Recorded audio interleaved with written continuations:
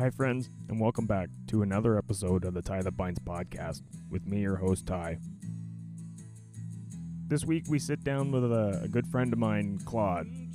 I met Claude some years ago on a bus trip to Orchard Park, New York, to take in a Buffalo Bills game. Little did I know, as we were rolling down the highway in that bus, discussing signatures, that he would actually become one of my best friends. Even though we don't really talk all that often, we have a lot in common, and I have a lot of respect for him.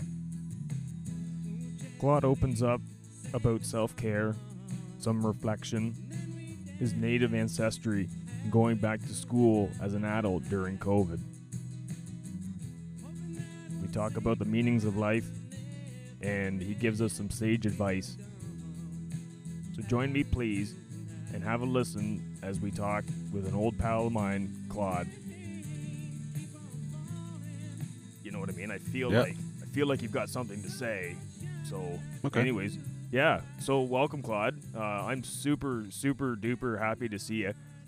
Unbelievably excited yesterday to see you. That was so cool. I feel like whatever you call the last couple of years has been unique, and we just never got together. So yeah, hanging out last night and being awesome was huge for me. I always knew that I was going to get here. I always knew that at some point I would be here. I didn't know for sure when and what for, but I knew that morning that I went to your house and you were leaving, that wasn't the last time I was going to see you. I knew that. Well, I think that's kind of where a good friendship lies. Yeah. Like we talked this morning, I don't the need for constant communication. I don't see a need for it. I know where you are. I know where you live. I got your phone number. If I needed you badly enough, I'd hunt you down. Yeah. And likewise, right? You know, so for me, there's no yearning for constant communication. But distance makes the heart grow fond. Absolutely. So we spent 3 years not hanging out or talking much, but that's all in the past. We got caught up last night and had a boatload of fun and some decent chicken wings and then a super late snack and a couple of there's a couple of stories told, I guess. Yeah. Yeah, just telling lies. Yeah. Stories, lies, and reminiscing. And so we talked last night about your new career or your new path in life. So I want to start there. I want to hear what it is you're doing, where you're working, and then I'm interested to hear specifically going back to school as an adult, as a father, a spouse, a professional, working, and going back to school to further your career. I'm interested to hear about that. Cool. I'm going to try and make it as interesting as I possibly can, because it's going back to school was something that has been hovering over me my entire adult life, because I wasn't sure if it would ever happen, and I wasn't sure why it was going to happen. And those questions needed to be answered before I could start. Yeah, we have to justify it, right? Yeah. You can't just jump in for university in your 40s. You have to justify it on all accounts. It's not like deciding to go shopping and picking up something extra for the family. It's a significant decision because it impacts everybody on many different levels, right? I mean, I think I've said this a number of times, but I guess I kind of slid into my career sideways on my ass. Like, there was never a straight path. I never really had it figured out what I wanted to do. So I started off in youth justice. Well, I guess one of the stories we shared last night is how that happened, is that I went on a date and saw a movie that really impacted me. It was Murder in the First with Kevin Bacon and Christian Slater, Gary Oldman. But I recognized that I recognized that regardless of what someone has done, what choices they've made, everything happens for a reason. So I always knew that when someone, commits a crime, there's a reason for that, because I believe that at their core, everybody wants to do well. we all have a purpose, and we all have a need for connection with others. And when you make choices that inhibit your ability to have relationships with others, I think that there's something pretty significant that's the cause of that. So that was sort of my mindset when I went into corrections. Like originally I got my diploma in correctional worker in 1997. So um, like, and you've heard that Garth Brooks song, unanswered prayers. Like, sometimes I thank God for unanswered prayers. That's kind of where it is, because I think I'd be pretty miserable if I had achieved my original goal to write the exam, the provincial exam, and get hired on by the Ministry of Community and Correctional Services. Um, because it's not a very pleasant job sometimes. I mean, it can be. I would imagine there's extreme sense of rewarding. I'm trying to think how to word that. A lot of self fulfillment for doing the right thing, right? Yeah. And knowing you've played your part in the system for no other reason than just for the kids on its own. Yeah. Yeah. But it's also very taxing. I mean, you are, it's 24 hours a day. It's 365 days a year. I remember early on in my marriage, having, family come to the house, and it's Saturday afternoon, and I'm getting ready to go into work while the rest of the family's still visiting. And it's like, oh, this is not, this is a part of the goal that I didn't recognize how much that would impact me. And it was just really exhausting. You're constantly shifting from days to nights. It wasn't for me, but I didn't know that, because for me, that was just, I saw that there was something there that I could do, which is like, your connection with others and how you can help them get through these difficult times. But I had no idea what it really was all about at that point. So, after that time, I ended up working in the education system for, it was over 13 years that I was a child and youth worker. But always knowing that that wasn't it.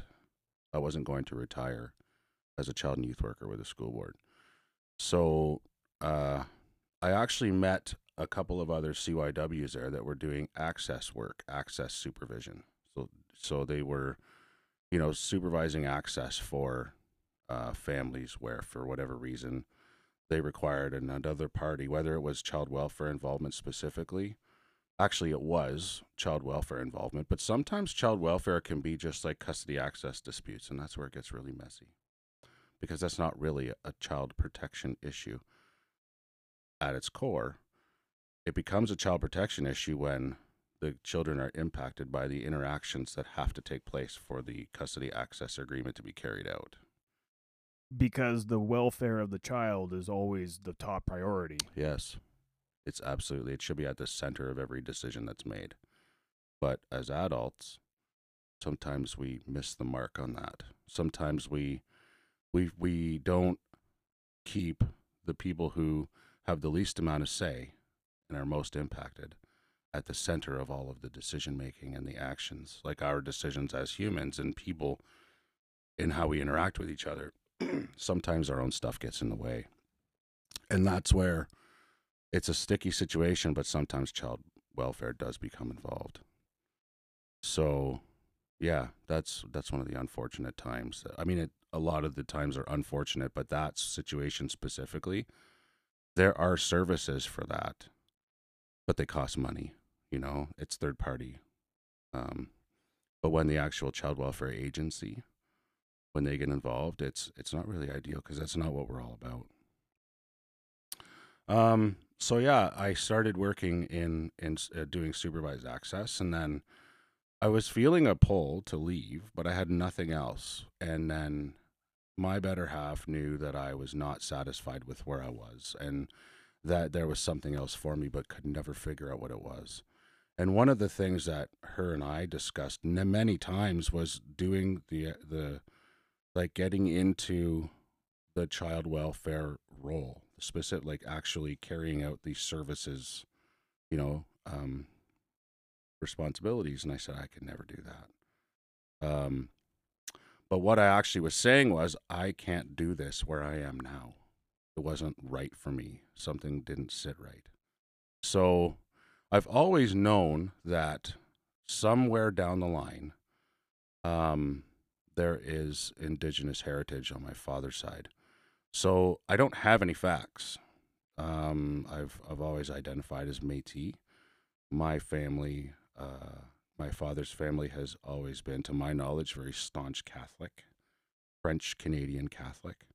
Um, but as you continue to get more knowledge about the truth as to how we got from first contact to today, when you start to really understand what went down between those 2 points, it starts to make sense. So what I'm assuming is that at some point, a French man encountered an indigenous female.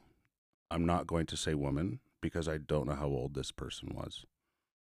But at some point, there was an interaction of some sort. And we can do the math because, like, I'm here now. So we can, whether or not that indigenous female made the choice, or whether that choice was made for them to have offspring, that's where my family lineage is from, because I don't know where the I don't have much facts about my family line. So I can only assume that because there was no sort of cultural knowledge in my family about what being indigenous means, it was totally absorbed into, like, my family was staunch Catholic, so there was none of that. And the more you understand, the further apart those 2 poles are when you talk about indigenous ways of knowing and Christianity. So that's what I understand it to be. That's my. So it's an uncomfortable conversation, but I mean, I think that's kind of why you and I are here right now, Yeah. for no other reason than to have that conversation, and whoever listens. But it's like we said this morning over breakfast, it's part of life, and, Mm-hmm. and that's what it is. We can't change the past. All we can do is do better in the future. Absolutely. But this is what happens, and because of that, your dad was born, Mm-hmm. and because of that, you're here, Yeah. and you've got your 3 lovely kids, and the cycle continues on. Yeah. Yeah. And so always knowing I was indigenous, but not really understanding what it meant, right? What So was your dad's relationship with that? Was he just indifferent to it? It was what it was, and say la vie, life goes on. my dad says he's part Indian, which is, that's not that term was not used prior to first contact. That's not how indigenous people identify. They do now, in the same way that other words are used for other races. There's words Yeah, that I'm not going to say it, but there are words that other races use to identify themselves. They've kind of taken it back that is correct. Yeah. from the man. We're not going to use those. I'm not going to use those words in this discussion, but that word, I now see it as very similar to some of those words. That word Indian, I'm actually surprised at myself that I'm using it right now, but it's on par. It can be used as the same sort of slur, the same sort of nature as some of these other words that start with other letters of the alphabet, if you know what I mean. So if you could put a timestamp on that, I feel like even within our federal government, like there's the Indian Act. Correct. That word, as far as I'm concerned, and this is maybe ignorance on my end. Excuse me. I feel like that word is fairly interchangeable with natives, First Nations. So perhaps there needs to be some discussion of maybe stop using that word. Absolutely. But Yes. but I think the average person probably doesn't know that. Right. So when you think about that word and what it means, there is a country on the globe that is called India. So if you remember, you've heard the stories about Christopher Columbus, that Christopher Columbus was trying to find a new passage to India, and he found, Turtle Island, which is what the original sort of name for North America is, not was, but is. So Christopher Columbus, Russell Peters does a bit on this, and he jokes that Christopher Columbus got lost and found some land and said, "Look, Indians," he was just kind of taken back and trying to cover up the fact that he was lost. That's kind of the angle that Russell Peters uses. But I love it because it's actually paying homage to a man who was lost. When you use that word, the I word, you're actually paying homage to a guy who was lost. And then when you think about what he was trying to carry out and what ended up happening, which was terrible to the people who inhabited this land, it's kind of like he wasn't worthy of that. Well, I think he showed up with the intent that finders keepers, right? He's the first one here, therefore it must be his, right? I've staked my claim. This land is now mine, and from what I understand, brought lots of disease with them, like scurvy and smallpox, if I'm not mistaken, and brought this stuff from. Was he English? He was Spanish. Spanish. He was coming here on behalf. I think he was Spanish. He was coming here on behalf of the Spanish. I don't know what to call it, government. I'm not sure if it was a king or, the leader of Spain. But he was, that's who he was kind of working on behalf of. What his work was, carrying out the orders of, the Spanish leadership. So, when you pay homage to a person that's lost by using this word, it's kind of been taken back by Indigenous people, though, because they'll refer to each other with that word, but not, like, it wouldn't be right for me to go up and say that and refer to an Indigenous person as the I word, because it's the same as, like I said, other words, right? So I think I asked this a moment ago. We didn't answer it. When is this? Like, is this in the last 20 years? Is this in the last 5 years? When is that term? Since when is that terminology not deemed appropriate, or is this a belief of yours? I don't think it's ever been appropriate. In the same way that some of these other words have never been appropriate. We just are aware now, when you really start to think about it, this is the reasons why it's not appropriate, and the reasons why an Indigenous person has taken this word back and uses it is the same as other cultures using their words and taking those words back and using them in their popular culture. It's theirs. They own that. They've taken it back, and and really, like, the Western society doesn't really understand why that's okay. You know what I mean? Well, I guess maybe that's what we're going to try and figure out today, I guess. Yeah. Because, I was unaware. I guess I always kind of knew that specific word is, there's better ways to describe it, right? Indigenous, yes. native to the land, First Nations, or just refer, if they are Mohawk or Cree or Ojibwe or Micmac or any of these other ones, just refer to the individual as, this person belongs to the Mohawk territory, and that's all that needs to be explained. Just to say that I was born in Ontario, so I'm a Canadian. It's no different than just saying that this individual or this family or this group is what they are. Just refer to them as such. Right.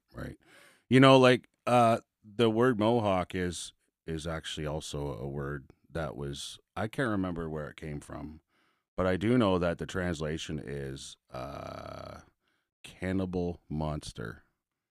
That's where Mohawk came from, and the term, the name Haudenosaunee is the people of the Longhouse, or the people of the Flint, and that is who, like the nations in this area where we sit today.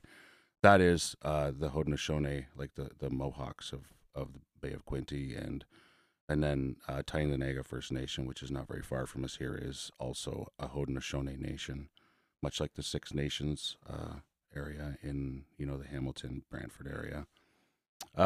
So those are the terms that really identify who those people are, because those First Nations across, the northern half of Turtle Island, let's call it, not the C word.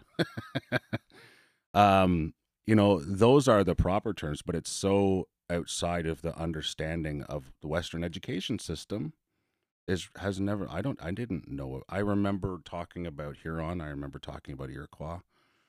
I don't know much. I don't remember learning much about their ways and why they were different and how they were unique. I'm still learning about that, but it's been acceptable to, go from the I word to now First Nations for those who, have direct connection or lineage that they can trace back to a specific nation. I don't have that. I can only make assumptions, which I really don't feel comfortable doing because I don't know what the truth is, right? I know we're talking about how I got into my university and we're getting carried away. But, I think that a good policy for, it's talking to someone and finding out how they feel they should be identifying. If you're not sure, I think it's okay to ask. Because there's a lot of misunderstanding. I think just getting it right is what's important. Yeah. And I'll freely admit it. Yeah, I'm fairly ignorant to all this. That's why we're having this discussion. I believe this discussion is important.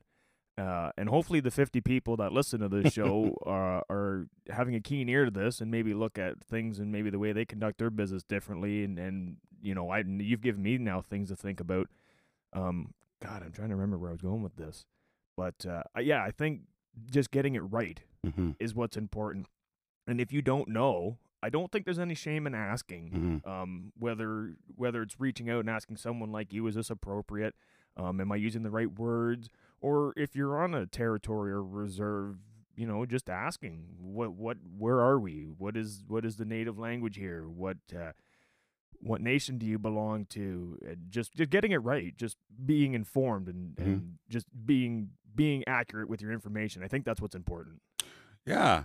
Something that comes to mind for me is, and I've used this a number of times, is that we have 2 ears and 1 mouth for a reason. You should be listening at least twice as much as you are speaking, which I'm not very good at sometimes. I think you can probably attest to that on my behalf. I talk a lot, and I don't know if that's just because of who I am or I don't really like the sound of my own voice, but I don't know. I just feel like I have something to say. Well, the thing with you is you're saying things. You're not just speaking words for the sake of speaking words. Yeah. You have a story to tell. You have original thoughts and original ideas, and you're well educated. So you have meaningful things to bring to the table. Which regardless of who you are, what line of work you do, what you do for fun, or what you don't do, I think that's important. Having meaningful conversations, even just as simple as just small chit chat, but yeah, having conversations with people. Absolutely. So yeah, it's I guess I should get back to, my path. Yeah, I mean, this is good though. This is good information. We've kind of gotten off the beaten path, but that's okay. I really think that you can't go wrong if you ask the question and really understand. If you're trying to show that you want to get an understanding of how someone wants to be addressed and giving them the choice to make that decision on your behalf, I think you can't go wrong. Sometimes it's okay to not understand, Yeah, you know what? You're 100% right. There's lots of things, especially in this day and age. Things are moving a little quicker than I'd like to admit right now. Yeah. I find in life, I find my kids are growing up a little quicker than I'd like. I haven't seen your kids in maybe 3.5, 4 years, but I can't even imagine how fast they're growing up. And things are moving quick, Absolutely. in my opinion. And this has included addressing people how they want to be addressed. Yeah, God, it really is tricky. Yeah, it is. It is.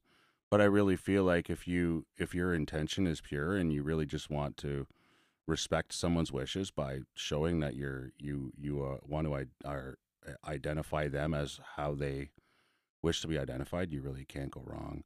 And it doesn't matter what anyone else thinks because you're respecting that person and their preference, right? However they feel. If you're meeting that for them, it doesn't matter what anyone else thinks. You can't go wrong. I really just feel like that's what I hope my approach comes across like is to meet someone, is to identify someone, or to refer to someone as how they would prefer to be referred to. Um, so yeah, I started working in supervised access, bringing it back around. And there was always a push to get out, but like I said, I always knew that I wanted to move on. I just didn't know where yet, and I didn't think it was in child well-being, is what I call it now. But I found a niche. I always had my mind set on a specific role, and I thought that if I could get that role, that would be like the ideal, and that there was nothing beyond that. I ended up getting that role. Long story, won't get into it today, but it wasn't everything that I thought it would be, and I didn't feel that I like self-actualized. I didn't feel like it was it. It wasn't. I hit the target, but the target wasn't what I thought it was going to be. And then the opportunity came. It was actually one day that I could probably look back on a calendar and tell you the date that the change happened for me. My team that I was on was invited over to do a day of learning on a First Nation. And I really had no idea what to expect when I got over. The First Nation is on an island, water access only. And I really didn't know what I would see when I got there. But it was very much not what I expected. You know, while I was, I'll get back to that after. But Where is this? Georgina Island First Nation. So Georgina Island First Nation is an island on Lake Simcoe. And it is about a 10-minute ferry ride from the landing on the mainland, which is right in the Georgina area. So Georgina is a town that's comprised of a few towns, actually. It's a township. Pefferlaw is one of the towns. And then Sutton is close by as well. And then there's Keswick a little bit further away. But in Virginia is really the area where the landing is. But, that's in York Region, right? So York Region is still, I believe, one of the fastest developing regions in Canada, if not. It's definitely Ontario, if not Canada. I actually would have thought that maybe would have been Brock. Mm-hmm. Maybe, or, well, yeah, I mean, you say it's York, so it's York. It's just inside of York Region, yeah. But, one of the things that people don't really recognize is that, when you hear about the issues with water on First Nations, they don't have drinkable water. There's boil water advisories. And you think about one of the first places that seems to come up in people's minds is Attawapiskat. Attawapiskat is quite a few hours from the center of Toronto, right? But Georgina Island First Nation was on a boil water advisory for a number of years and only recently is able to consume the water coming out of their taps without having to boil them. You want to talk about one of the biggest tragedies in this beautiful land we call home. The fact that there's people at this exact moment that don't have access to proper potable drinking water will always blow me away. Why this is not the absolute pinnacle of what's important on all levels of government blows me away. How in this day and age, like that diesel spill and none of it this last winter, I think maybe it was. And they were like 3 weeks. Like, what are the feds doing? It doesn't matter what it costs. It doesn't matter if it was $100 million. Just fucking fix it. Yeah. I don't understand. Yeah. So what's the population of the First Nation? I don't even know what it is, okay? But I know that there was a particular leader of a political group in Canada who was in an interview, and they were posed the question, you're just going to write a check to ensure that all First Nations have access to clean drinking water. And that leader, his response was, let me ask you a question. If it was the city of Toronto, would you still be asking if I was going to write a check?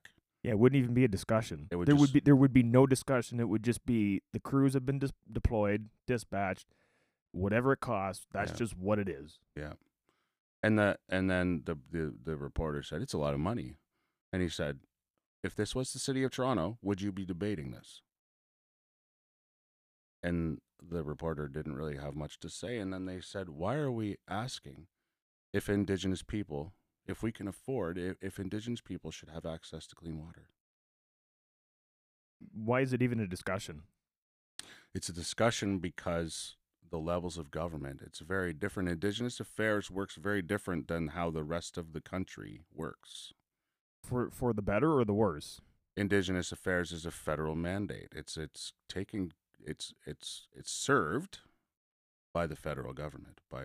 The province is not involved in things with regards to Indigenous affairs the way that they would be for non-Indigenous in the same situation. So, for example, the healthcare benefits, the healthcare plan is a federally run um, program, I guess, for lack of a better word. Whereas for you and me, really, because I'm non-status, I'm white passing.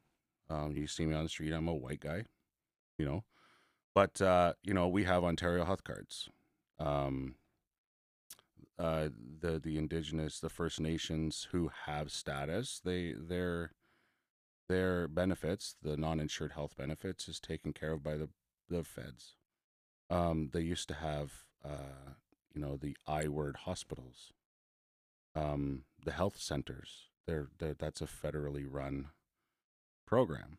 Whereas for everyone else, it's run by the province. So if I'm not mistaken, I think I remember seeing on the news some of the Western native native groups are trying to reclaim that on their own and trying to keep it in house. If I'm not mistaken, there's a number of areas that Indigenous people are taking back. More self-governance. Yes. Not worrying about the blue or the red party in control. Yes. They choose their own destiny and do what's best for them, which is a huge leap because, it's government overreach, I guess. Yeah. Just the government assuming they know what's best for you. Yeah. Therefore, we do it this way, and that's the way it's done. And the Native community out west is I think it's in Alberta, maybe northern Alberta, saying, no, we're going to take care of ourselves, and that's just what it is. There's a lot of areas in Indigenous life that Indigenous people are starting to take more of a they're enacting their inherent rights. Child well-being is one of those, actually. Bill C-92, I believe it was. That's become a law. It's with respect to children and youth, Indigenous children and youth, with regards to child well-being. So again, child welfare, as we know it, is a provincial mandate for Ontario, for Alberta. Each province, runs their child welfare and carries out their child welfare mandate through. It's the provincial government that leads that. However, with Indigenous, it's always been the province, but it really is something that the nations themselves are now able to take on. So you're seeing First Nations who are going to be carrying out their own child welfare responsibilities. So they're going to be having workers that are, working directly for the nation. The thing that's sort of misunderstood with that, though, is that they're still required to meet the mandate at minimum of their local, so their provincial, what the provincial mandate is. They're still going to need to meet that. They're just going to have a completely different approach, more aligned with what they value and what they deem to be priority versus maybe not so high on the pecking order of their priorities. Correct. Yeah. So they're going to, so for example, my agency, when you compare it to the mainstream agency that's in the same catchment area, our approach and how we, the weight that we put to placing a child in care, for example, requires authorization from as high up as the executive director. Whereas, in mainstream agencies, sometimes you'll see where a worker is, informed by their supervisor that they're bringing a child into care based on the worker's assessment and the discussion between the worker and that supervisor. Whereas, if I'm counting levels of hierarchy within my agency as far as, responsibility and the ability to make a decision, that's there's 3 more levels in my agency that are enacted to make those decisions. There's 3 more levels of leadership that are enacted and consulted before that decision is made to bring a child into care. On many occasions, not every occasion, but on many occasions, that's how my agency's approach is. So you see that, just with that fact alone, you see how much more significant, how much more weight is put on that decision. It's not just, let's go get him in the night. There's a lot of thought and a lot of consideration and some pretty deep, um, consideration and the impact on a family when you take a child out of their parents' care, when you remove a child and place them in care. That's pretty heavy on a family and the child, of course. Well, these decisions shouldn't be made lightly. No. It should always, when we said it a minute ago, like, but the well-being of any child should be focus one, and then move on to the next steps. But yeah, I can't even imagine. I can't even imagine what kind of weight comes with that. Yeah. Like, unbelievable, really. Yeah. So, like, why am I in this? And I think that, something that I've always been aware of as well, but didn't really understand, is that I am the child of a child that was in care. My mother was in care since right before her 4th birthday. Her mother passed away.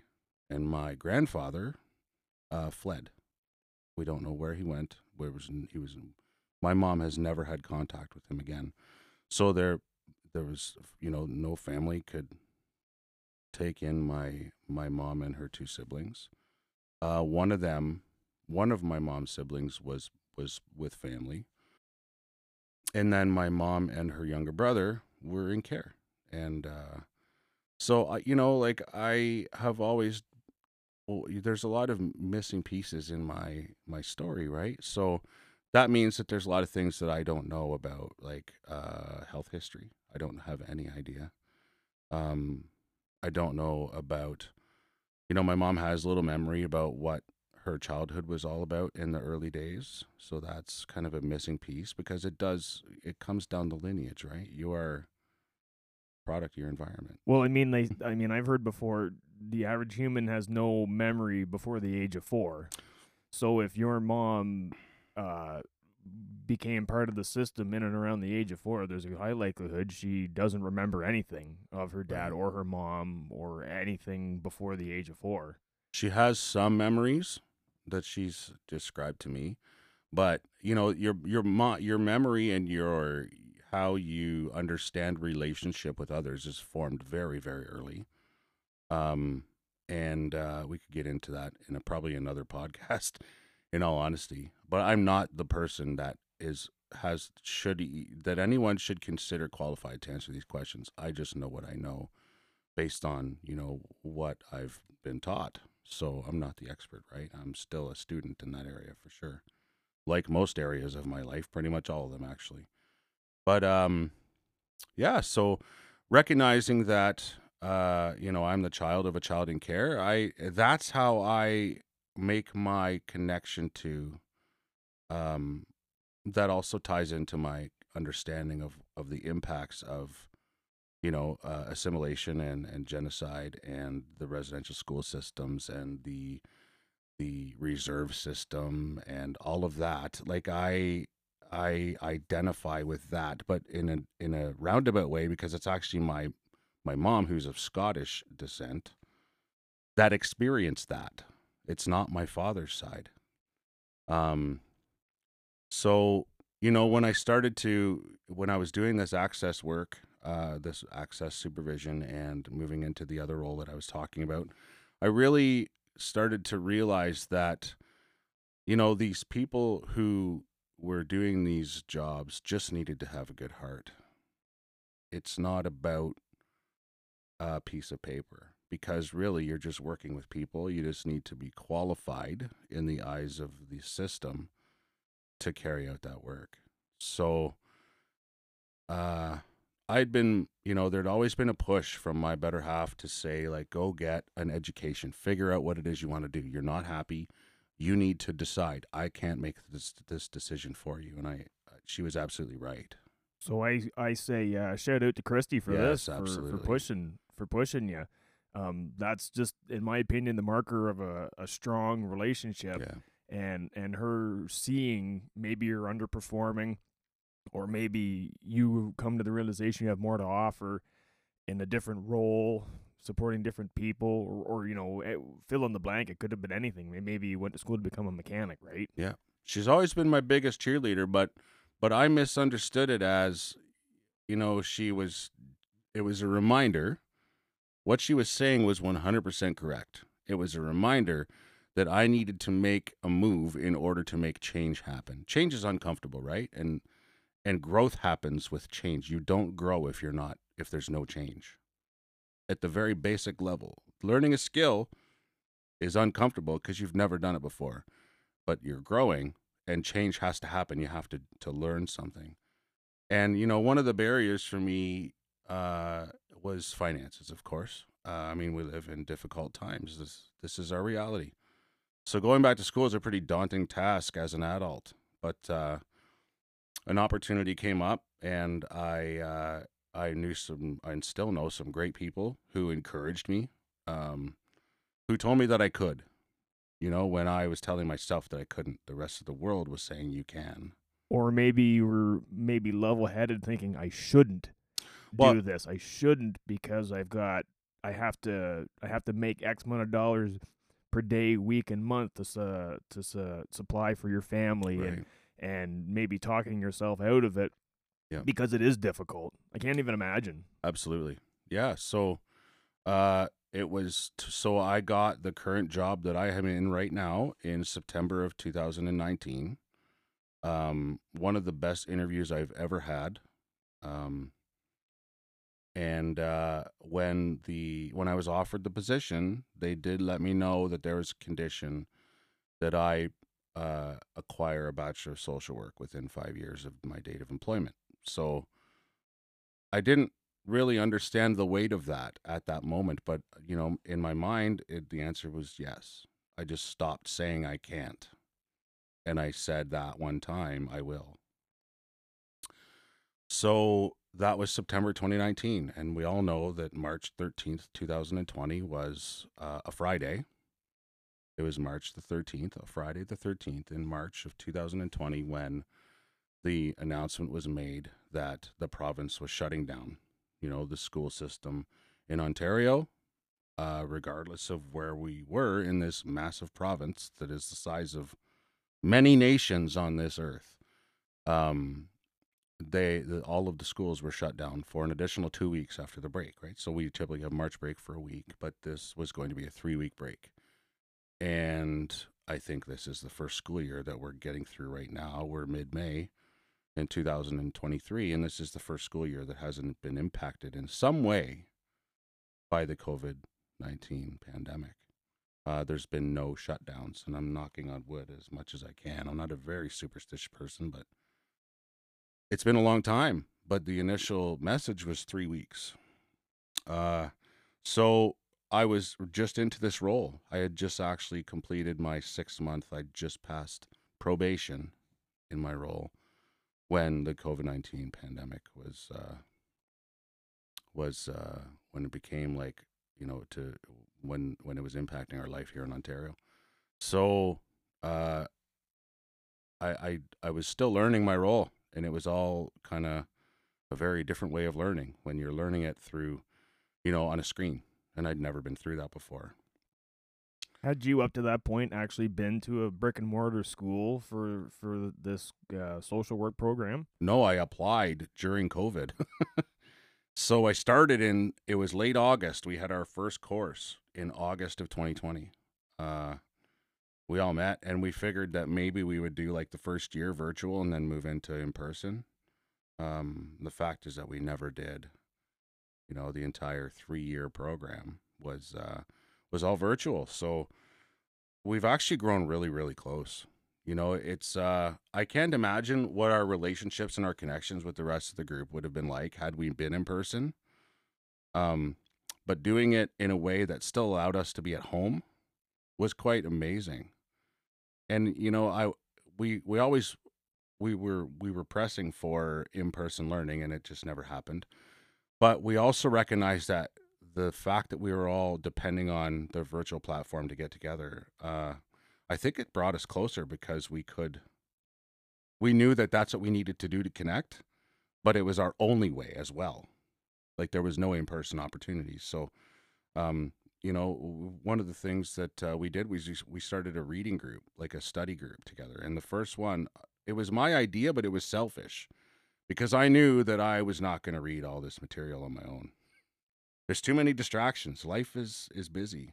So I made a suggestion to the group to, you know, I'd like to open up a study group, and I'll send a link out for a meet, a Google Meet, and we did it. And I didn't even know what it was going to look like yet. I just figured that we were going to all read ahead of time and then discuss the reading.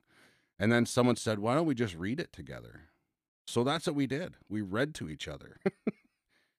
Our group of people, we'd take turns reading these 17, 18 page readings that we needed to do. We learned later on that it was a little bit over the top than what we needed to do. We could have just there's strategies to reading this material that you can use so that you get an understanding without having to read word for word. Unity in numbers, right? You guys Absolutely. all just agreed at the beginning.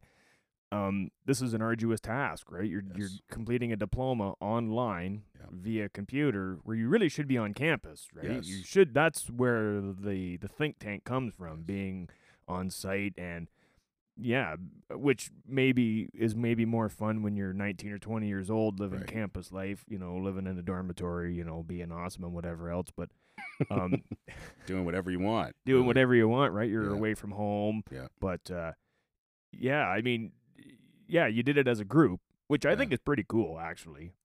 Yeah.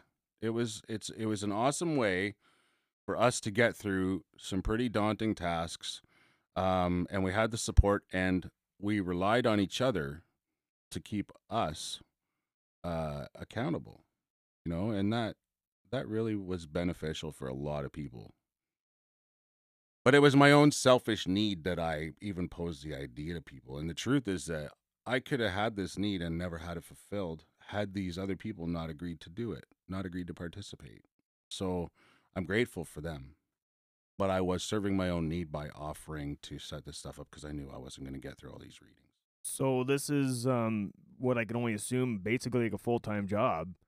Studying for school is many hours a day of commitment, I would have to assume. My program completed a course after 5 days of class. So ideally, you'd have a week or two prior to the course, the actual days you attended virtual class, where you had the course material, all the readings you needed to complete, an idea of what the assignments were going to be. And a lot of us, like the week before class, we'd schedule a study group like each night of that week before the week of class. And then probably at least 3 of the days that we were in class, we would be meeting with our groups if we were assigned group work or just to do some reading. At least 3 days of that week, we would be together virtually outside of class time to either work on group work or do some reading. So it was quite a bit. And then we had a couple of weeks, usually after each course, where you were working on assignments, and due dates were a couple of weeks later on. So it was very different from anything because, I'm at a different stage in life now. I'm 47. I'll be 48 this November. But, I noticed a tipping point in, i i how I place in groups of people.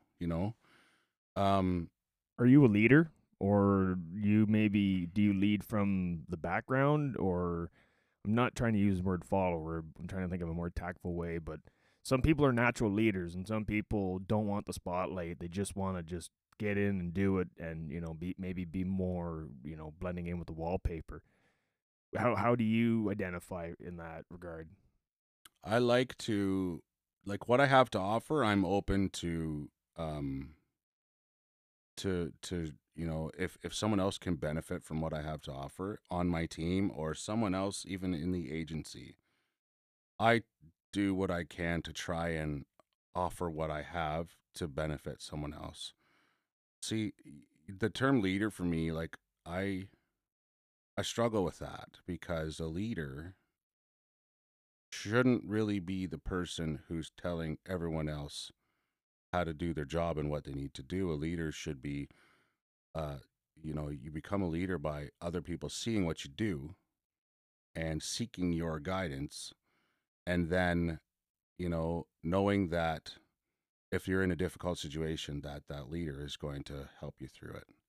So they're not pushing from the back, they're pulling from the front. You know what I mean? Yeah, I do. I know exactly what you mean. Yeah. Yeah. So I got a lot of respect for you for doing all this during difficult times. Uh, Still working, I would have to assume. Your Mm-hmm. wife's still Mm-hmm. working. You're trying to teach your kids from home, Yeah. which was a bit of a trip on its own. But Yeah. um, and having the self discipline to buckle down and do the reading that's required, and Yeah. doing the courses when it's so loosey goosey, right? There's Mm-hmm. nobody standing saying, Claude and the rest of the class, you need to have this done. It's not like math class when you were in grade 11. The buzzer goes, you're done. Mm-hmm. So you're completely self motivated. You're autonomous. Yeah. This is your money. The teacher doesn't care if you don't do the reading. The Mm-hmm. teacher doesn't care if you get the assignment done. This Mm-hmm. is your future. You're blowing it, or Mm-hmm. or striving. One or the other. But Yeah. um, the distractions are crazy. I Yeah. can't even imagine what that's all about. It was, we had each other to hold ourselves accountable to ourselves and to each other. And that's why it was successful for me, because I knew that there was a group of people that I was a part of who, we kind of, we all wanted to do the best we could in uncharted territory. We'd never really, who else in history has experienced post-secondary education during a global pandemic? Never. It's never happened. So it hadn't been really understood. We didn't really know what we were up against. Well, that's kind of the whole thing with that COVID thing, anyways. Was the last time there was this global pandemic was like 100 years ago. Yeah. So nobody's really alive then as it is today. So you've got, maybe written texts of how things happen, but nobody's ever experienced it. Like, what the hell do you do? Mm-hmm. Everyone was learning. That's why it was a debacle, I feel like, because nobody really had an answer. We all just did the best we could Mm-hmm. with whatever resources we had or didn't have. Right. And whatever we were told was good and not good, we're all flying by the seat of our pants. Absolutely. And looking back on it, it could have been handled way better, but all things really didn't. Well, I mean, I don't think it was that bad, all things considered. But I certainly don't want to get into that debate today. That's for sure. It was certainly a challenging time, and in the work that I do, there's a lot of concern, because a lot of the catch nets that you know uh, a lot of the places that children are, when it's when information is shared that a child is struggling or a family is struggling, those were gone. you know we get a lot of calls from schools, daycares, or out in the public, neighbors. Now all of a sudden everyone's at home, and unfortunately home is not always a happy place for every child, and that's hard. It's terrible. Because that really should be the one place you are safe Yeah. and feel welcomed and have a warm bed and something in the fridge, and that should be your safe spot, wherever that is, whether it's your bedroom or the living room or the front foyer. But yeah, every child has the right to a safe spot. Yes. But that's not our reality, right? Not every child has a safe, they don't feel safest at home, which is a shame. It's really unfortunate. But those children were in that space, and those people that they were able to feel safe with were not present, during that time. And we didn't know, like, what was happening. We didn't, there were, there wasn't, people were struggling with mental health, and they still are.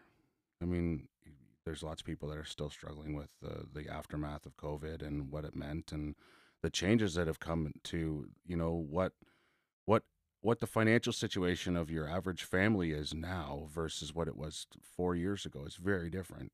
Things are much more expensive. Um, there's high demand on a lot of things, that the demand has grown because the supply was reduced. And that's, it's become more and more challenging to raise a family, a functioning, like a well functioning family where, there's healthy relationships. And then when you factor in the fact that not all of those relationships are healthy relationships, it's very, very difficult. So there was a lot of worry in the back of your mind. You're like, what are we missing? All these kids that normally are in class and getting breakfast club, for example, or a snack bin, they don't have that anymore, and the food's scarce in their home. And they're afraid to go to the grocery store for the first time because they don't know if they're going to go and get sick and carry it home to their family, right? So, that's the environment that we learned together in, and I'm actually in some ways grateful for it because it enabled us to learn and still function at home, you know. But Whereas, you're lucky though you were able to pull that off. Some people absolutely, couldn't have, yeah, right? Some people just flat out couldn't have. yeah. Christy was and is a very supportive factor in all that. And she was like I said, my biggest cheerleader, but I needed to make the decision and I didn't really understand. I didn't have a clear pathway for what that decision was going to be.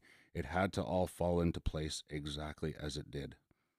I don't think that a 19-year-old Claude would have chosen social work, but I also didn't know that there was a role for me in social work when I was 19. You're very compassionate. You might be one of the most compassionate people I've ever met. Thank you. I consider that a compliment. Sometimes it feels like it's a weakness or a character flaw because it's hard. It's hard to carry. Yeah, absolutely. I can't even imagine. I even mentioned it last night. Like, just the weight of the world Yeah. would be on your shoulders, just because you care so much. It comes out uh at inopportune times sometimes. It's like I said, it's heavy and it's taxing. I'm not going to lie, it's taxing because if you're doing these roles for the right reasons, you don't just close your laptop bag at the end of the day and everything about the work and everything and all of the decisions and the thinking, that you don't close it up in that laptop bag. It sometimes you'll wake up at 3 o'clock in the morning thinking about something, about another person, that's not intimately involved with your family, but you are with theirs because of the work. So that's a challenge. So, because of all that, um, how do you take care of you? I need to work on that. That's an area of growth for me, a huge area of growth. Um, I know what I should be doing. I have all the answers. Yeah, for other people's problems. Yeah, Yeah, I yeah, know. And you're always, and not saying you specifically, but you're always the last to worry about you, right? yeah. You take care of the kids you support at work, and then you come home and support your kids, Hmm. the ones that ultimately mean the most to you. Not Hmm. that you're rating the kids, but they're yours. You have to maintain a home for them, Yeah. and you have to be a spouse, um, and the day to day chores that come with being a parent and a spouse and a full time employee. But uh, yeah, I think everybody could work on that a little bit, whether Hmm. it's self care, self love, Hmm. just going for a walk, maybe on your own, or maybe not. Maybe being alone isn't what you yearn for. But yeah, I think that's important. I hope you continue down that road for taking care of yourself. It's a work in pro. I am a work in progress. I know that for a fact that I'm not there yet. That's an area I still need to.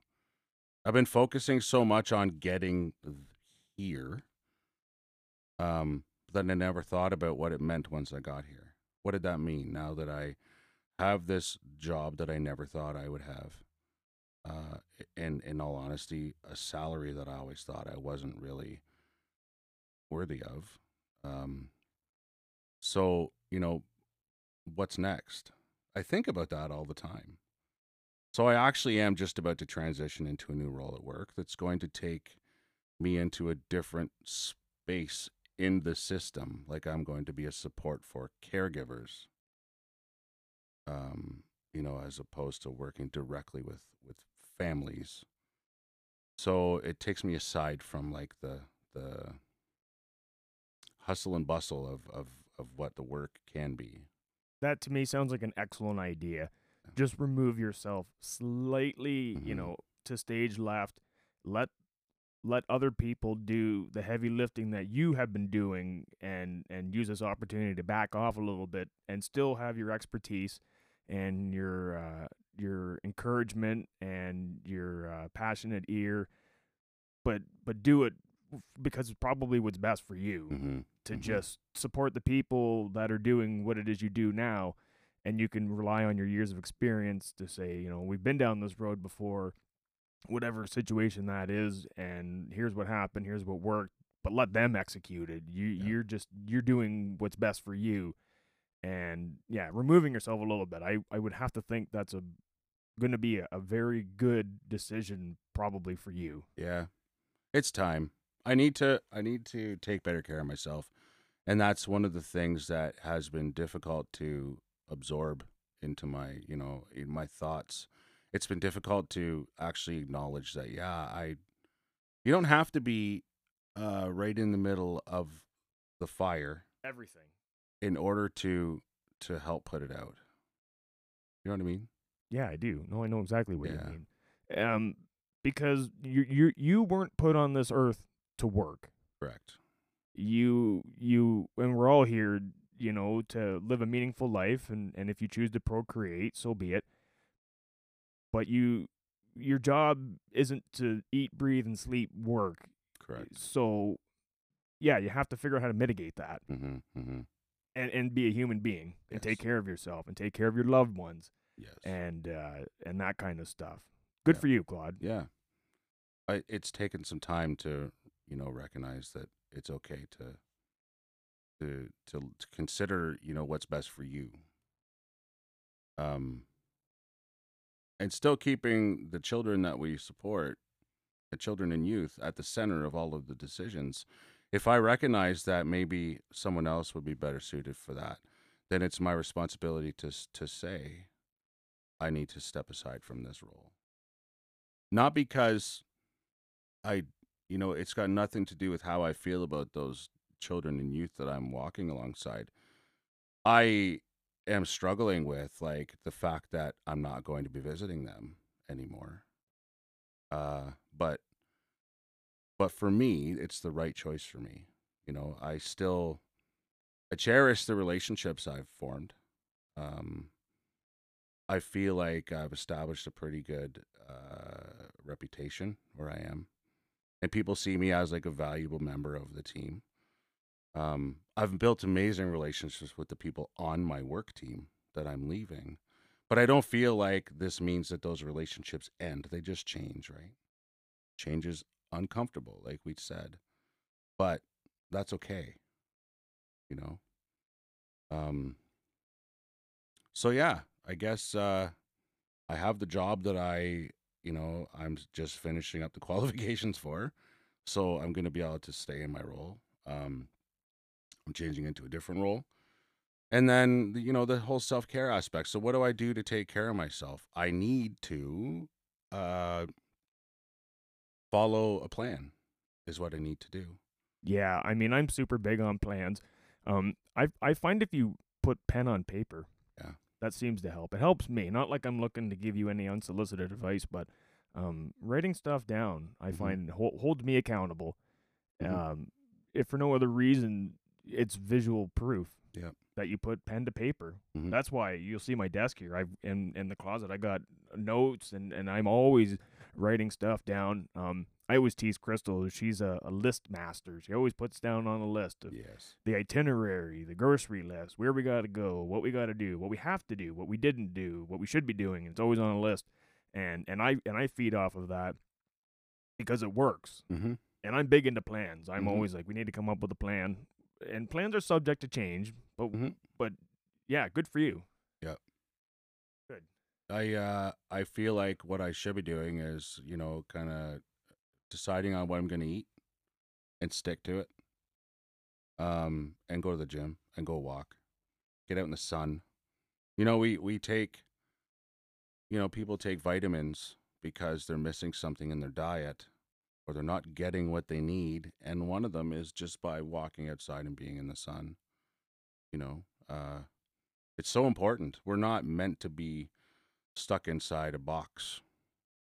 I think the human nature is to work in relationship with everything around us, which includes our source of energy, which is the sun. It's the center of what we understand the vastness of everything to be. Our center is the sun. I totally agree. Actually, I don't remember. I don't know if you remember this or not, but one night we were doing our thing years ago, and our mutual friend Cliff also, and I don't know how spiritual he is. I hope he listens to this. I hope he listens to this exact episode. Yeah. I remember him saying that for him was what kept him going. Is he was a firm believer of the sun. Yeah. He was a believer of the sun, and I remember not really thinking about it too much. I was thinking about other things back then, but I'm in agreement to that. Mm-hmm. That's why we go as camping as often as we do. Yeah. We use it as an opportunity to force ourselves outside. Even though I work outside a fair bit, I don't think that counts. So we shut the phones off, or don't have access to the phone, because sometimes where we camp, there's no cell phone reception, and then use that opportunity to be outside and be a little bit more one with Mother Nature and enjoy the sun, and soak in the rays of the sun. I feel a million times better when I Mm-hmm. get just some good quality time outside. Yeah. And that's free. You don't have Yeah. to. You don't need a gym membership for that. No, you don't. You just need to allot yourself some time. Yeah. Daily. Ideally, you do it daily. I think what the significance of the gym for me is that it gives me permission to set aside everything else to just focus on me. And one of those things is that I'm paying for it, so I need to use it, right? And that's kind of for me, maybe not but my way of saying to like all of the things that I could be doing, no, I'm paying for this gym membership, so I'm going to use it. I don't have a gym membership right now. I'm considering one. But I've never felt better than after a day outside. Even in the shade, you don't have to be out in the sun. You don't have to walk 20 miles. Just a day outside, I always sleep better that night. Yeah, if nothing else, yard work. Yep. You guys have chickens at home, just Yep. tending to the coop, whether it's cleaning it or whatever you do with the birds, raking leaves, mowing the lawn, playing catch with the young lad, hanging up laundry, just being outside on a lovely day. Yeah, it's super important. Absolutely. And it's free. That's the kicker of it all. All you do is you have to go through your front door and sit on the deck in the shade. You don't even have to be productive or anything. It's just getting outside and disconnecting from the Wi-Fi is something I find also quite important. Mm-hmm. For the first time in my life, I never had dogs growing up. I never had a dog. So I have the first dog I've ever had now. He's 8 right now. And I never understood the relationship that forms between man and dog. And I have 2 now. So obviously, we recognized as a family that, our guy is getting older. And I mean, that's a reality that I'm still not really willing to face. But we like, the experience of having him has been amazing for us and me specifically. Coming from being a person who wanted nothing to do with dogs and just finding them a nuisance, and now recognizing the significance of the relationship and how beneficial it is. For me, we decided to get another dog because we knew we weren't done at one. So we have the second dog. People think we're crazy for doing it, but the reason why is because we wanted that dog to see and feel and understand how our relationship is with a dog. We wanted them to learn from our first dog, but they're a completely different breed. You know, this one their second dog is a hound, so they are driven by their nose. And when she was, you know, less than a year old, she was born at the end of August, and the following spring there was a day I remember seeing it. I was outside with her, no leash, and she just noticed the birds all of a sudden and just was, you know, trying to hunt. She's a hunting dog. That's human intervention has created that in her, right? That's her. We've bred dogs to meet our needs, and that prey drive in her is so strong because of human intervention. So it's different with her, but one of the things that, you know, having her requires is that she's always on a leash when she's outside, because she just doesn't understand. That recall is just not there. She's so driven by her prey drive, or predator drive, I guess it is, and her nose, you know. So she doesn't respond to recall when she's outside. In the house, she's great. We're still working on outside. So she needs to be walked. And that's one of the things that I do. It's part of my day. You know, the dog's got to walk, because that's when you think about the fact that that's her whole world, right? Her whole world is either in your house or she's linked to you via a leash. She doesn't do well on a lead. You have to be close by. But that's one of the things I do. I take my dog out. It's the last thing I do before I go to bed every night, because she needs it, and I enjoy it. I live in a rural setting, so I have some space that I call home, that I can walk. Like, I could go for a walk and not leave my home. I could probably walk for about half an hour, 45 minutes if I wanted to. But it's really just a big circle around the yard, right? But the yard is not fenced or anything, so I can't just let the dog roam free. As soon as the door's open, it's the world. Like, there's no barrier. So that's one of the things I do. Part of it's out of necessity, but part of it's also for self-care. I do a lot of thinking. I talk to myself. I talk to my dog while I'm walking her. I'll talk to myself. I'll problem solve. You know, it's I call that asking for expert advice. yeah. I say stuff, or I think about stuff that might not be appropriate around, others. It's not that it's dangerous. The things I think about are not necessarily concerning to anyone, but it's just there's a time and a place for everything, right? So you think about stuff you normally wouldn't when you have an opportunity. That's one of my self-care things. I love music. I would love to get into a situation where I'm writing again or playing. It's been a long time. Maybe you can start prioritizing that when the dust settles a little bit, right? Like, Yeah. transition to a new role, get acclimated, figure out the team. Yeah. Every job has its own ups and downs. Every job has its own trials and tribulations. Mm-hmm. So maybe get a feel for the new position, get the summer in, hopefully take some time off, enjoy some holidays. My music is kind of seasonal almost. I find myself in this exact studio more often in the fall to winter months when it gets dark, at like 5:00 in the afternoon. I hope you get back into that. I hope you get back into writing music and playing, and for no other reason, just for your own self-satisfaction. Yeah. I'd love to. It would be, if you get those questions, you could probably do a podcast on this very subject. What would you do if you won the lottery? And just get people to answer the question.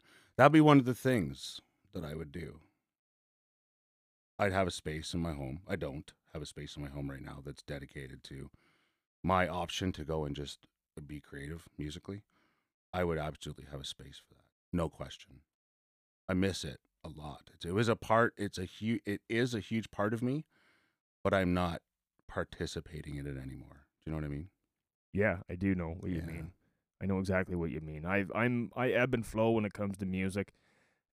Sometimes I get the itch and I'll play, daily for a while, and then other times I just don't. Yeah. I just don't. And and not like I'm great or anything, but it's a good release. It's a way to express yourself. I'm not a drawer. Mm-hmm. I don't particularly enjoy art, Mm-hmm. physical art. You know what I mean? Mm-hmm. So that's just my release. Just strumming a song Mm-hmm. or Mm-hmm. problem solving. I sometimes problem solve with an instrument in my hand. Mm-hmm. Yeah. I hope you explore those options. Yeah, it's something I feel like it's getting closer to the point of just from wanting to do it, transitioning to need to do it. You know, it's just never been. I've never been able to make it a priority. So that decision is mine, right? But yeah, I'd love to do that again. I think that would be probably my best form of self care. But I don't like performing. I don't enjoy performing live. I like to be in studio, or just like I'm not that guy. You'll never see me fronting, like a massively successful band. I wouldn't fulfill that role the way that I believe it should be fulfilled. Well, the good news for you is you know somebody with a studio. True. That is So it true. won't be today, but we can definitely arrange Yeah. for that. Awesome. We can definitely arrange for that That would be a lot of fun. because that's something I want to prioritize again. Yeah. Is more music Mm-hmm. for just for myself, Yeah. right? Like I'm Yeah. not out. Yeah, I'm not out to make it big. Mm-hmm. Just for no other reason than just to rekindle things that I thoroughly enjoyed when I was younger. Mm-hmm. Mm-hmm. Just sitting around playing some songs and yeah, using it as a creative outlet. Yeah. Because so I'm not trying to put you on the spot, but I asked you how do you take care of yourself because I'm genuinely interested because it's not something I do very well either. Mm-hmm. Mm-hmm. Actually, um, I wake up silly early in the morning. I go to work, come home. I'm a parent, do the thing. Next thing you know, it's bedtime. You go to Yeah. bed, and you don't spend a lot of time doing what you like. And not even saying you should be doing it every day, right? You Mm-hmm. can't, the self satisfaction. Sometimes you have to put it on the back burner, but that's something I always struggle with is trying to find time for myself. Yeah. That's part of the reason actually why we're doing what we're doing today. That was one of my decisions to do this Yeah. as an excuse to do what I want to do Yeah. for an hour or two a week. Yeah. Yeah. And this is what it is. Yeah. I think that you know, I see a pattern in me. Like I call it closing the loop. It's you know, there's things that at a bucket list, of course, you call it that. I just call those things closing the loop. So a couple of examples for things that I've done where I've closed the loop. I met a friend of mine in grade 6. It was 1986, 87 when I met this person. And we stayed really, really close our whole life, really. But the significant period of time was from grade 6 until the end of grade 12, where it would be nothing for me to see this person 5, 6 days of the week. We've traveled together with our families. Like I've gone with his family somewhere, and he's come with mine to visit other family and do stuff.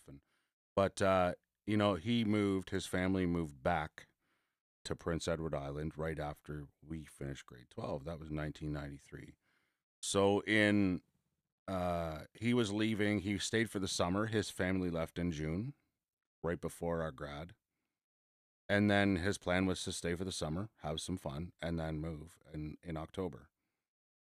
So he stayed at my place quite a bit, like with my parents during that time, and he was here and there doing his thing. And and then when he was moving, I went with him. It was my first time really out of Ontario. Really, we went to Prince Edward Island, and I went in the fall. It was October, and then came home, and life carried on. But it was very different for me. I was missing my closest friend at that point in my life. So I always, we every time that I'd see him, it would be him that was traveling to Ontario to see me, with a couple of exceptions. The first one was when he's a Detroit Red Wings fan, and when the Wings were closing, when Joe Louis Arena was closing, and they were building Little Caesars Arena, he got tickets to the last couple of games at the Joe, and the second last game was against the Montreal Canadiens, and I'm an undedicated Montreal Canadiens fan. You know, that's who I'd identify as my team, but like I don't have, you know, a bunch of gear like Habs gear. That's just my team. So I jokingly made a comment to him and said, "Got an extra ticket by any chance?" He goes, "No, man." And then not long after that, I got a message from him that said a ticket actually came up for the game against the Habs. Just letting you know. So I talked to Christy about it, and we figured, yeah, I can make this work. So I remember we had a massive snowstorm the night before I was to drive to Detroit from home. And it was a snow day. Like, I was working for the school board at the time, and it was a snow day. So I actually, like, I couldn't get out of my driveway that morning, but I had to get to Detroit. So the day went on, and the storm, settled, and it wasn't snowing anymore, and the roads were getting cleared off gradually. So I did make it. I showed up late to work, but I ended up getting to work. It took me quite a bit, and then I continued on and drove to Detroit. So that's a whole other story, actually. That trip is a whole other story, but that was the one time. And then the second time we met and went to a concert in Montreal. Our mutual favorite band was playing there, and they weren't coming to Toronto. So I drove to Montreal and met him there, and then we were there 2 nights. Can you get that microphone just a little closer? For sure. Sorry about that. But then, so when we were talking during COVID, it was his birthday last year, and I said, yeah, we got to plan something. He goes, you've never come here. And I said, yeah, you're right. And it had been 29 years. So I figured, you know what? I'm going to do this. And I booked a flight by myself for the first time ever in my life. And I was there for 5 nights in the summer of 2022.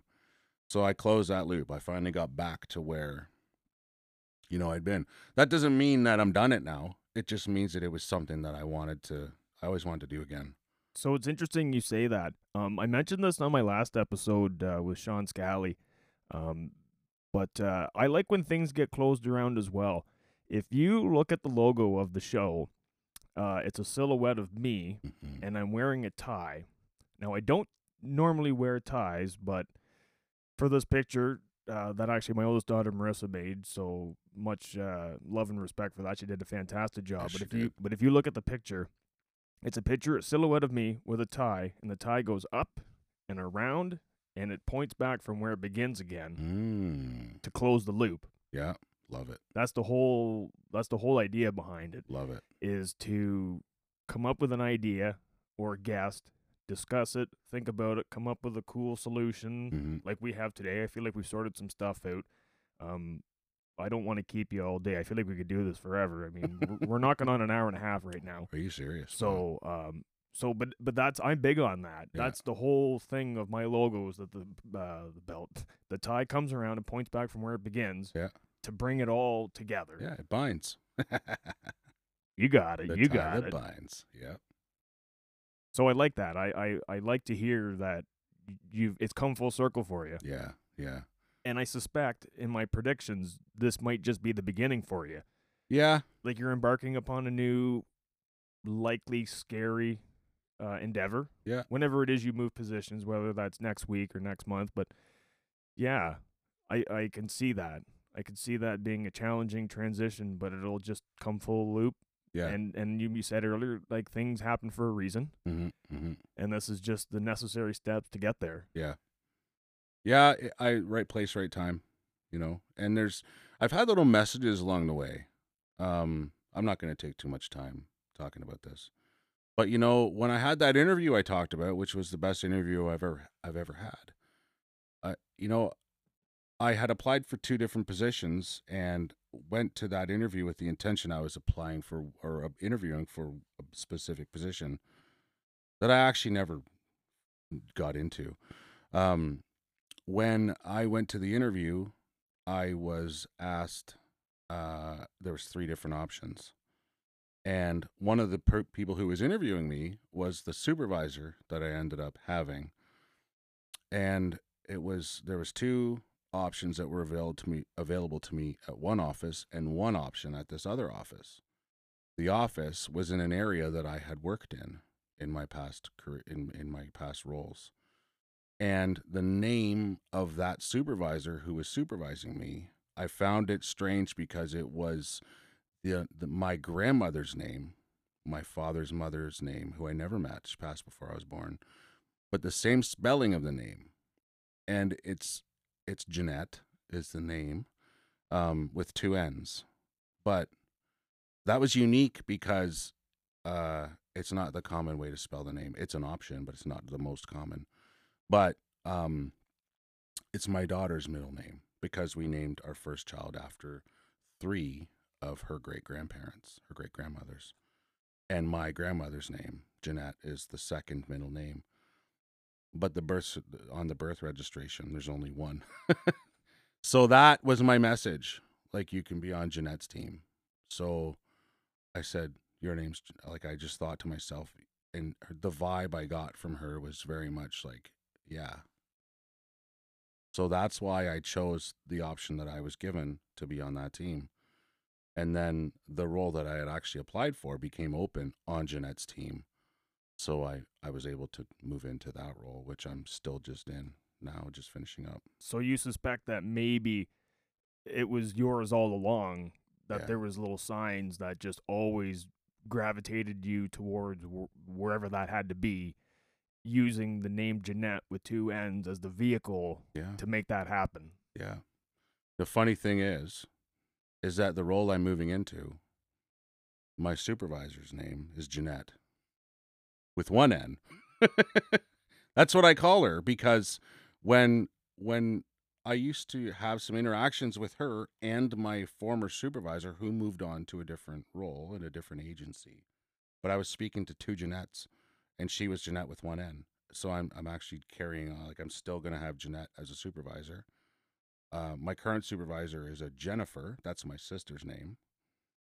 I don't think that was taken from my grandmother, that they just varied it from Jeanette to Jennifer, but it's just funny how there's always been little messages along the way for me that no one else would see much significance to, but it's, for me, I pay attention to some of that stuff.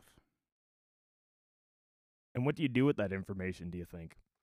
It's kind of like finding a dime, kind of guides you along your way. Is that my grandmother? Obviously not. Like, the person that's sitting in that role is not my grandmother, but for me, is it my grandmother that's telling me that this is the choice to make? I don't know. I'd like to think so. Are you a spiritual man? I am, but I'm not a religious man.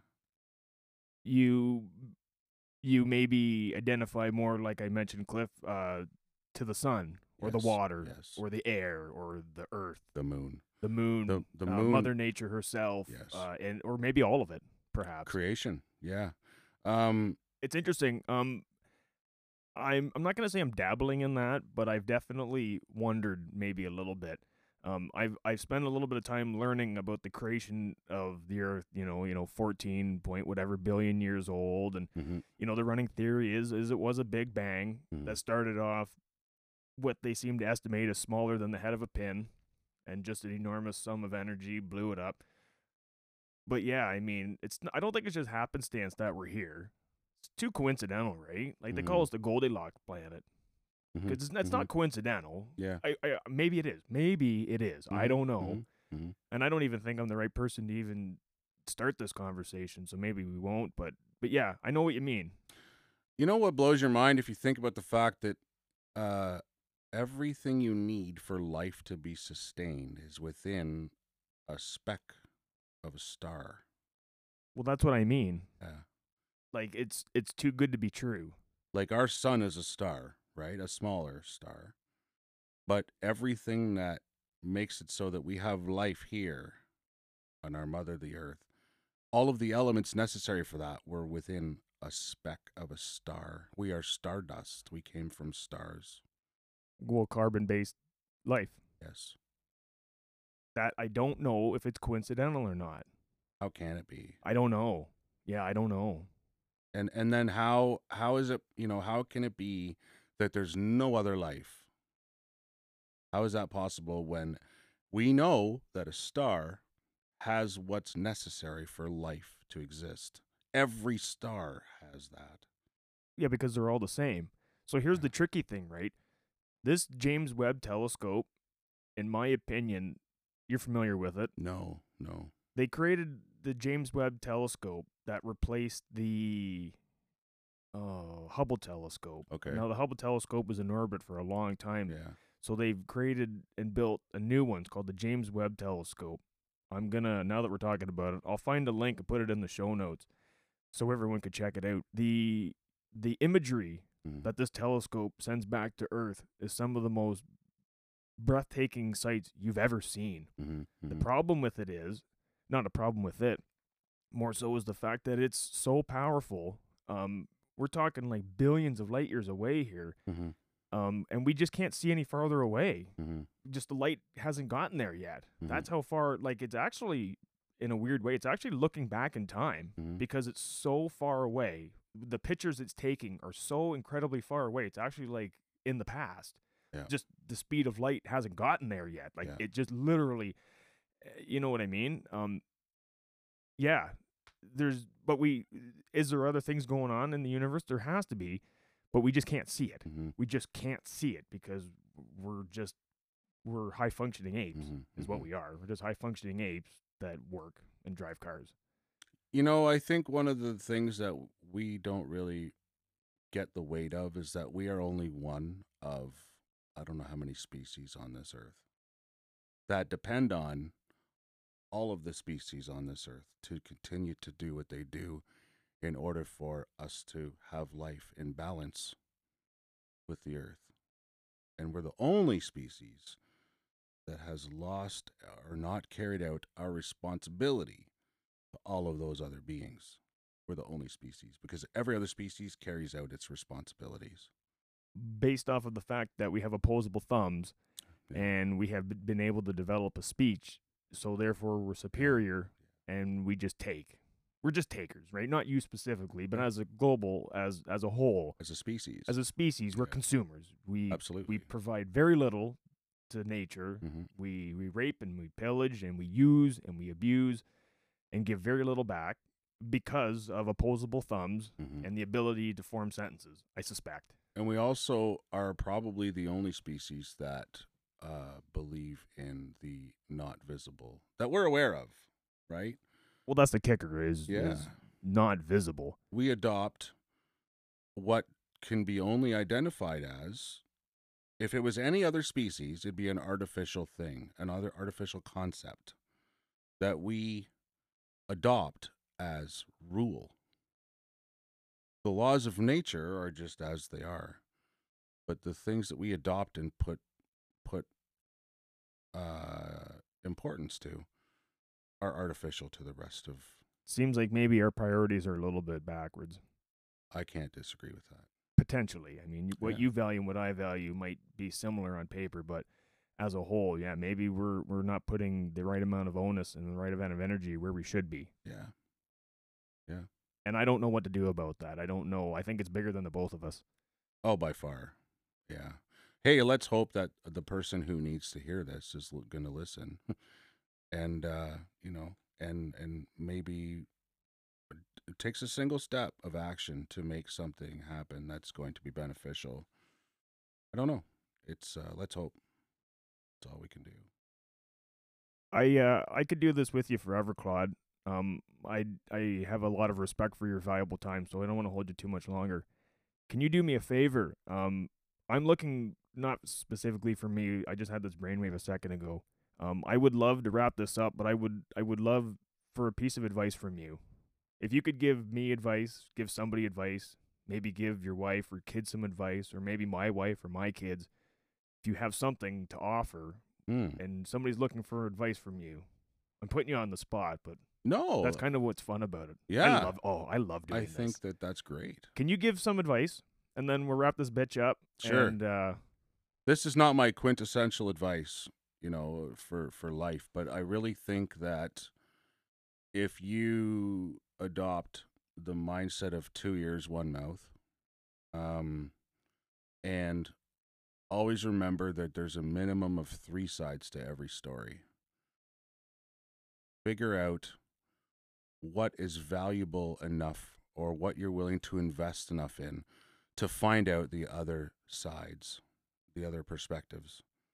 And that really helps you to recognize that, it's not as simple as black or white when it comes to making decisions. There are always a number of factors to consider. It's a tough mantra to live by, though, because sometimes you just need to get stuff done. But we can harm people and things and beings by not considering those other factors, right? Those other perspectives. We're such a results-driven society. Yeah. And you're right. Sometimes you just have to do it, Yeah. whatever that is, whether you hammer that nail or build the such and such or go to where you got to go, just with little to no regard of the consequences. Mm-hmm. Yeah, that's great advice. 2 ears, one mouth. Yeah. Do twice as much listening as you do speaking. That's right. Do you practice that? I try. I think you do. I try. But I talk a lot. I've always felt very comfortable in your presence. I always thought you were a good communicator and a good listener. Thank you. I always felt very comfortable. I remember I told this last night. One of the very first conversations you and I ever had, as we're sitting on a Greyhound bus to go to Buffalo, and I had spent most of the night before doing stupid things, drinking homemade liquor. And you're sitting in the seat in front of me, and you're telling me how you don't stick with a signature very long. Yeah. That you frequently change your signature, and I've been perfecting mine since I was like in grade 10. Yeah. I don't know where I'm going with that, but I just remember thinking like, what an obscure conversation, but we had it, and it was a good conversation, a good discussion that gave me something to think about that I'd never really never put a lot of weight into since, but good sage advice. Yeah. Do you still do that? I've stuck with the one that I have now for quite some time. And one of the reasons why is actually because, when I would change my signature often, I was having to write my signature quite a bit on a daily basis. Because when I was doing supervised access, we would record our notes for the visits in written form. And the bottom of each page required a signature. And after you do it so many times, you're like, it kind of starts to look a little messy.